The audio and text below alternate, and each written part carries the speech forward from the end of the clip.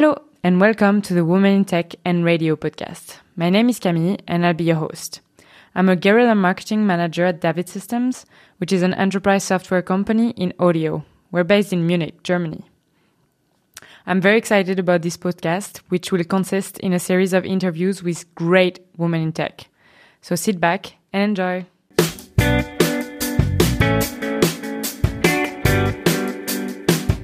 Welcome to this newest episode of Women in Tech and Radio. I'm super happy to welcome Lisa on the episode today. Welcome, Lisa. Hello. So could you present yourself, please? My name is Lisa Hack. I'm an associate lecturer in radio at Goldsmiths and a freelance audio producer. And how did you become a freelance producer? I'm really interested in music, so it's a really big love of mine. So as a kid, I learned music. I kind of went through the recorder, as everybody does in school, onto the guitar and the trumpet and stuff. I did a degree in music at a really nice college called Bretton Hall in Yorkshire. Actually, before I went there, I didn't really know anything about radio. I knew about the BBC and stuff. When I was doing my A-levels, which is the exams you do just before you get into university, I knew that I was interested in sound and saw something that the BBC were doing, the BBC local radio station. They were running a 2-week course in sort of radio skills.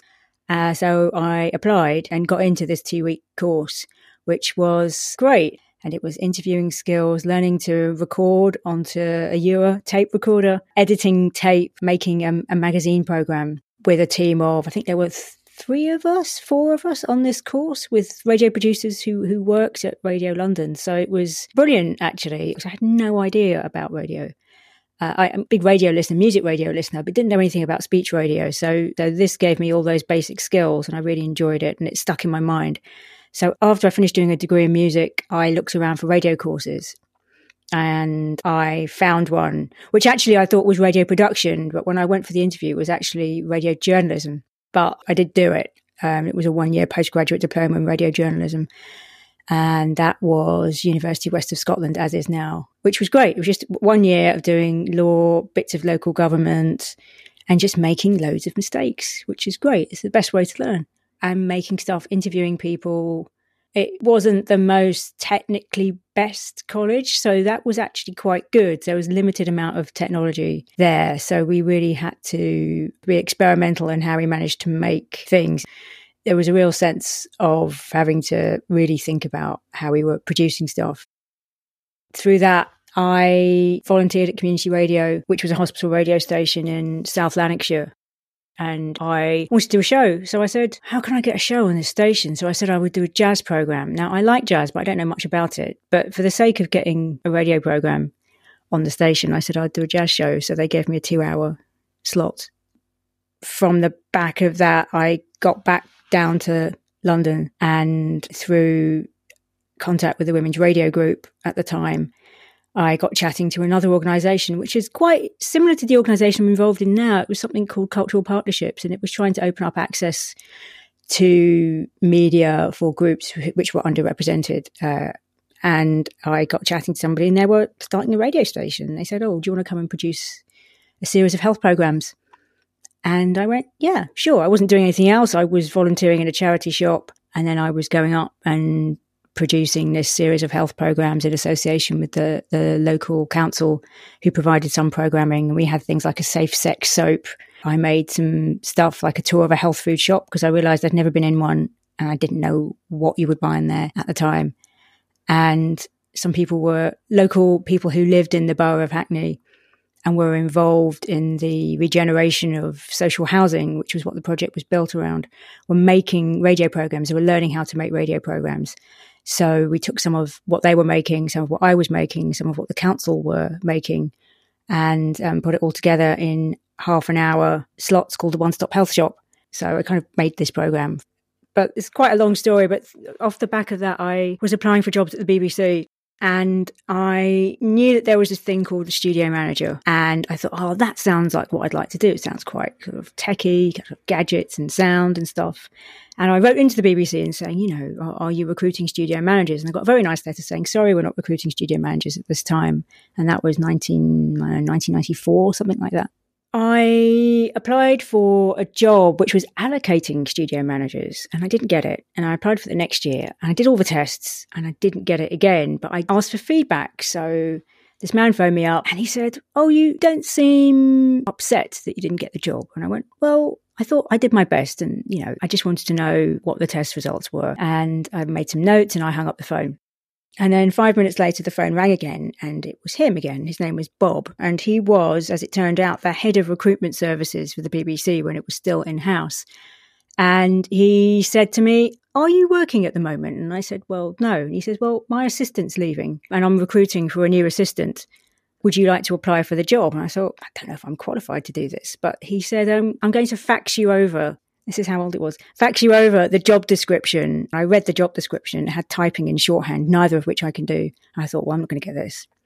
And I went for the interview and I got 9 month short contract as his PA in recruitment services, which was a really good place to start because you got a really good overview of the organisation. And one of the first things he did was arrange for me to go and sit in the gallery for the 1:00 news on BBC One, the main news bulletin of the day, which, I found fascinating. And that was my way in. And it was a good way to see who did what and how all the departments fit together and see all the different job ads coming in. And lo and behold, one of the job ads that came in was trainee studio managers recruitment. And I was like, this is the thing I wanted to do. This is the thing. So I applied for it and got in. So I got recruited to work at the World Service. And I didn't know much about the World Service at all. At that time, it was going out in 46 languages and I only speak English. But it was a great time. There's a great amount of training, 3 weeks out, residential training, and then another 2 weeks at Bush House at the time, just learning and getting coordinated and working in tape, which, was quite difficult. We always said we should have the Studio Manager Olympics. How fast can you lace up a tape machine? You never changed your mind, basically, with the studio manager position? That's all you ever wanted? Because with your position as an assistant to HR, you must have encountered a lot of people, lots of different positions, lots of different departments. No, I didn't. To sort of go back a bit, I knew I wanted to do the job. And when I was in community radio, I met other studio managers there. And I have single-sided deafness, so I don't hear in one ear, and I was born like that. So I was told by the studio managers I'd never get a job as a studio manager, which made me even more determined to get a job as a studio manager. Of course. It's interesting because I applied, and then when I did get the job, I thought, well, I don't know what's going to happen here, because you have to sit a hearing test. The thing about hearing tests is that you have to test each ear individually, otherwise your other ear picks up what's going through, whatever you're wearing. That's kind of what happened with me. But I basically had done the job, but in a community radio sense of the word. But the difficulty is convincing other people you can do the job, because they'll go, well, how can you do that? And you can't hear this. It's like, well, no, but you have no idea how I make sense of the world or how anybody with a hearing impairment makes sense of the world. It's really, really different. I suppose after a couple of years, I did talk to people about it. And by which point, I'd already been doing the job and doing it really well, which, sounds like it's really not very modest, but I had been doing it really well. And the majority of World Service programs were going out in mono at that time. And, I just work around things. I've just always worked around it. I mean, if you have any kind of disability, you learn to work around it. So people already knew my work and knew that I could do things and knew that I was good at certain things. So it just became about that. And then maybe they were surprised about certain things. And people could be really weird about sort of hearing impairments and start shouting at you, which is deeply, deeply unhelpful. But most of the time, it's not really important. If I'm working, I'm working, and I make sure I can hear what I need to hear. But in terms of the work, I really, really got into the work, and I was what they called an Asian Pacific specialist, where we were in teams. But I worked across programming for Africa, Middle East, and it was fantastic camaraderie, really.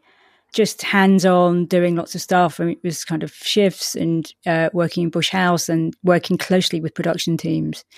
And seeing the change of technology, I think I'm lucky enough to have worked with the World Service, to have gone through tape and then going through the Go Digital project. At one point, we were working on, several different digital systems and tape at the same time, and then a mix of different analog desks and different digital desks.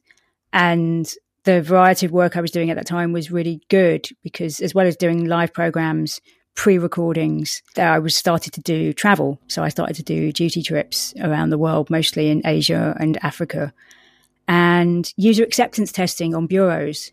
So BBC Delhi, BBC Dhaka in Bangladesh, and BBC Karachi in Pakistan, the three of the bureaus that I worked on to test. And, we moved BBC Delhi bureau overnight. And it wasn't quite ready the first time I went, so I had to come back home and then go there, and there were the DHD desks, and I hadn't really seen them before. So it was kind of, okay, me and my colleague, let's work out how this desk works. Let's, figure out what's the most useful layout for our program makers, what's going to make this desk easy to use when they have a studio manager, and they had local studio managers, and I helped train them, and what will be a useful setup for program makers when they just have to run into a studio and do a quick live. So it was a different way of thinking about the technology, and having kind of worked on both sides, on the sort of tech side, but having kind of been a presenter and producer, an actual making programs, I could see it from both sides. If I'm presenting and if I'm focusing on the script, what do I want under my hands immediately? Where should those things be? What are the most useful functions I can have? So it's really helpful to have experience of both things. And then you can explain tech to somebody who might be just a little bit scared of tech, really. But it sounds like you had a blast when you were at the BBC. Why did you go freelance afterwards? I've not long come out of the BBC. I spent 20 years in the BBC. And I left in the summer of 2017 to try new stuff, really. I think the role of studio manager sort of changed in that there was less scope for travel and projects and things like that. And I thought, actually, there's more things I want to do that are beyond this role that I'm doing now. So I made that decision to leave, and I embarked on a master's in digital journalism at Goldsmiths College to sort of broaden my skill set a bit and update sort of journalism skills. So, that included media law and ethics, and looking at sort of, the digital world, the new tools that journalists are using, and the fact that, journalists today are not just expected to do just radio, just television, just online. It's a whole mixture of those things, and thinking about how you can effectively, treat a story in different ways. And it also enabled me to do a bit more video. So we did mobile journalism using smartphones. And actually, because I can do sound, I got awarded the highest ever mark for that module, for that course. It's something that people don't always realize, that, sound is so important with video and film and stuff. So, yeah, I mean, kind of going back into an educational environment was really huge change. And while I was there, it came up that they were short of a radio tutor. So I took up that position, which is a new thing for me. And it's first years, and it's sort of introduction to radio skills. And that's been great. It's been great working in that environment and talking to the students and finding out what they listen to, why they listen to it, and observe how they use the technology, actually, in terms of when they research their stories and things. It's interesting. They'll reach for their phone before they'll look at the computer in front of them. So at the moment, I suppose it's year 3. I see it as a 5-year sort of transitional period into changing my career around now. So it's year 3, and it's the first full year that I would have been freelance. So I did my MA over 2 years, and, was just having a rest from full-time work, having done it for 20 years. So it's sort of a wind down. And the other thing that I've been doing is volunteering as an organizer on the Multi-Track Audio Fellowship, which is in its second year. There are 8 of us who run it, and Joby Waldman of Reduced Listening sort of pulled us together, and we started meeting up and saying, well, we have this situation in the professional audio environment where there's a certain kind of person who is working in it. There's not a diversity of voices and stories coming through. Why is that?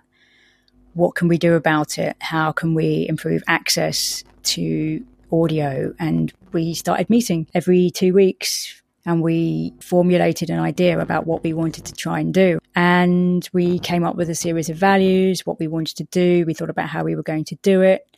We spoke to companies about getting involved in offering 1 month paid internship to fellows. We came up with a training program, covered lots of skills, and we ran it last autumn over 2 months. And there's some of our fellows are working on BBC commissions at the moment. Others have been in talks with certain other commissions that might be coming up. And it's sort of an ongoing support. So we continue to support those fellows via WhatsApp in a group. If they have any questions, they pop up. And we're gearing up for Multitrack 2020. And we've got feedback from our fellows, feedback from the companies we work with, feedback from ourselves within the group to work out what went well, what could have been better, what can we do. It's been really good. We had a lot of shout outs at the Audio Production Awards, which was great. My role within it is that I run the social media accounts and I do outreach. So I go out and just to try and encourage more people in, because I felt that I got into audio, got into radio because of outreach. Yeah, I suppose I wanted to get involved with it because I just think that throughout my career, in terms of gender balance, there was quite a 50-50 balance in terms of studio managers. And I think the reason for that is a lot of studio managers at the time I was recruited at, if you had music skills, that was a bonus. If you came out of theatre, that was a bonus. So that was seen as very important for a studio management role, because you might be working on news, but you might be working on drama, or you might be working on music programs. I think there was a change in how they were recruited. And I remember talking to the recruitment manager about this, because I had helped with the shortlisting, was that they couldn't afford to advertise in The Guardian or the big newspapers for the job. So they advertised in, it was, I don't know, some small Radio Anorak type magazine. And suddenly they found that the number of applicants from women fell a lot. And the demands of working 24 hours a day, 7 days a week, obviously suit some people more than others. So if you are a parent, that's going to be really difficult. Jobs can then kind of get skewed towards a particular kind of demographic, and you don't get the diversity that's in there. Generally, in the tech and the radio industry, women face some sort of gender inequality or something, but you said that you didn't really face that, or did you? The thing about discrimination, there's overt discrimination, and then there's sort of, I'm going to say minor discrimination, but there may be the way that certain things are done which end up being discriminatory. So, an example of that is the height you set mixing desks, for example. If you set out equipment in a certain way, that favours taller people who have long limbs over those of us who are a little bit smaller and then have difficulties in reaching certain things. So, you can think about that, but the way we've got the technology now, you can actually think about that. So things end up being discriminatory on that basis. So there are ways of working around differences between people. And there are sometimes question marks. You couldn't specifically put your finger on the fact that you're being discriminated in one way or the other. I don't know if I would have detected sexism. Do you think it was also BBC related? Because you mentioned that when you were there, the number of roles was quite equal between genders. So do you think the BBC was working for gender equality? They are. When we think about diversity, we only ever think about gender equality, and we don't think about all the other things, all the other differences that people might have.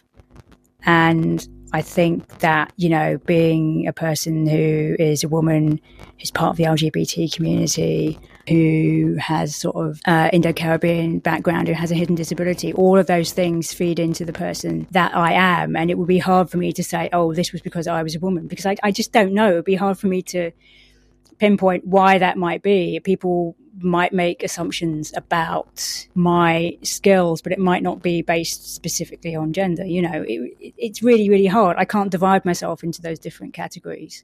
The good thing about the World Service is it was fantastic working with people from all over the world and learning about those places and those cultures, and being able to travel to those places that I never would have gone to otherwise, like Mauritania, or going to Gabon, or going to Equatorial Guinea. These are places that I never would have dreamed as a kid that I would have gone to, but I went to these places and have fantastic stories, and that was really, really good. So, yeah, I think that the BBC has, what would be interesting is to bring all these little siloed groups into one. So if you're somebody who's like me, who thinks, well, actually, I could be in BBC Pride, I could be in BBC Embrace, which was the old Black and Asian Forum, or, I could be in BBC Ability, but why do I have to choose which bit that I have to go? Yeah, I agree. Did you create some invisible barriers, for instance, because of your hearing impairment? Did you ever think, oh, I couldn't do that, or because you were a woman, or because you were part of the LGBT community? I don't think I did. I encountered some other people who put barriers on what they thought I would be able to do. I mean, I definitely remember encountering a teacher. I remember sort of saying, as a sort of young kid, as you would, oh, I don't hear in one ear. And this teacher said to me, oh, that's interesting because usually deaf children aren't clever. That's a smart teacher there. How can you be a teacher and think that and impose that view on somebody like that? I don't think it imposed a barrier on what I thought I could do. It certainly made me think carefully about talking to people about it. So, yeah, I hope not. I don't think I have. I don't think I have put restrictions in terms of that. And actually going off and doing this master's, I do believe in lifelong learning. I do think, even if that's something really small, cooking a new dish or taking up something, go to evening classes. I've been to evening classes for lots of different things. Teaching, it's a two-way process. So I'm teaching, but I'm learning from my students all the time. So usually I ask if you have any tip for any young woman or woman who wants to start a career in the tech and radio industry. But I think I should start being more inclusive and just ask if you have a tip for anyone who wants to start in the radio and tech industry.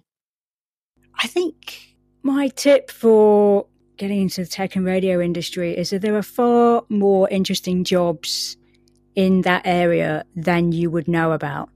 And I would say if you're in the UK and you can get to Radio TechCon, definitely try and come along and find out more about it, because that's such a wide area. So even I was at an event recently and talking to a young person about broadcast, actually, and they had IT skills. So you might be interested in computing, but then tech and radio, increasing use of kind of networking and all that kind of stuff. There's so many areas within broadcast and radio that use lots and lots of different skills. You might be really good at problem solving. It's excellent. Problem solving, ideal for this kind of area of work. I think curiosity, if you've got a local radio station, go and have a look around the local radio station. One of the things I did as a kid, I think about 17, was I wrote to the sound engineer of my favourite band because I knew they were in town, and I said I wanted to work in sound and could I come and have a look? And he wrote a letter back and I went to the sound check. Ask. They can only say no or they won't reply. And it was great. It was like there was this massive sound desk. It was brilliant. And he was great. And he explained how the setup worked live. So talk to people. Social media is pretty good at that kind of thing. There's a really nice network of people online. You can ask things. People are really happy to share their stories and skills in terms of, well, this is how I did it. If you have got time to go and volunteer at a community radio station or a hospital radio station, find out how things work. Internet radio stations, loads of them around. And just ask. There might be an engineer or a station technical engineer who might give you a bit of time to explain what's going on. YouTube is an excellent resource for all kinds of things these days. Wish I'd had YouTube when I was growing up. Thank you for this. And you're a very good storyteller, so I really didn't have much to do this time. Did you have any other questions? Literally, I will just talk unless there's something. No, I had some questions, but I was just crossing them off as you went along. It's perfect. Do you wanna add anything? The thing to remember is that just like the way that we all see colours differently, we all hear differently, and unfortunately, we design things for people who hear in the perfect way, and we need to just be a bit more kind of inclusive about it. And I suppose because I went through good BBC training, we were always taught about making things monocompatible and thinking about who was listening and what they were listening on. And as we get ever more devices that people are listening on, are they going to be watching on a TV? Will they have a sound bar? Are they listening on their headphones? Are they listening just through the little speaker on their phone? Are they listening on a laptop? We really, really have to think about, I know this is going to get better as we get sort of object-based broadcasting and stuff like that. And, it'll detect what kind of mix that you're going to hear. But until that becomes a reality for most people, it's really important for us to think about that kind of side of things. I think for both sides, there are people who are making sort of content to think about the technology and technologists to really think about people. I think the area that I enjoy is the bit that sort of sits in the middle and having an understanding of both worlds and sort of explaining both sides of it. There's another really good story about this, actually. When we were testing New Broadcasting House, BBC New Broadcasting House, prior to the first programme there, which was the Burmese service, 2012, we were testing the studios and there was a cough key for the microphones. And some of the engineers who had been putting all the kit into the studios were very excited by the fact that, so when the microphones are open, okay, they have a talkback key. So they can hit their button, they can talk back to the studio. But when the microphones were open, they were saying, oh, this is really good because actually when the microphone's open, when they hit the talkback key, it becomes a cough key and cuts their microphone. And they thought this was fantastic. And we were like, no. I was like, what do you mean? It's great. And I was saying, well, but how are they going to talk back to the studio? I said, but they don't want to talk back to the studio because their mic's open. I said, they will want to talk back to the studio because they might be doing a live phone interview and then they'll need to hit the talk back to say, how many minutes do you want this interview to be? Or, I don't think he's very, this person is very good, or, some other message. So they just didn't think about it. So the importance of understanding what either side is trying to do is really, really key within broadcast. Otherwise, you get something like that. Yeah, it's just about bridging both worlds, basically. It's about bridging both worlds. My joke was the difference between a producer and a studio manager is that the producer thinks everything's going to work and the studio manager thinks that nothing's going to work. But yeah, thanks again for taking the time and joining today. No, that's fine. It's been enjoyable. And we'll see you guys for the next episode. Bye!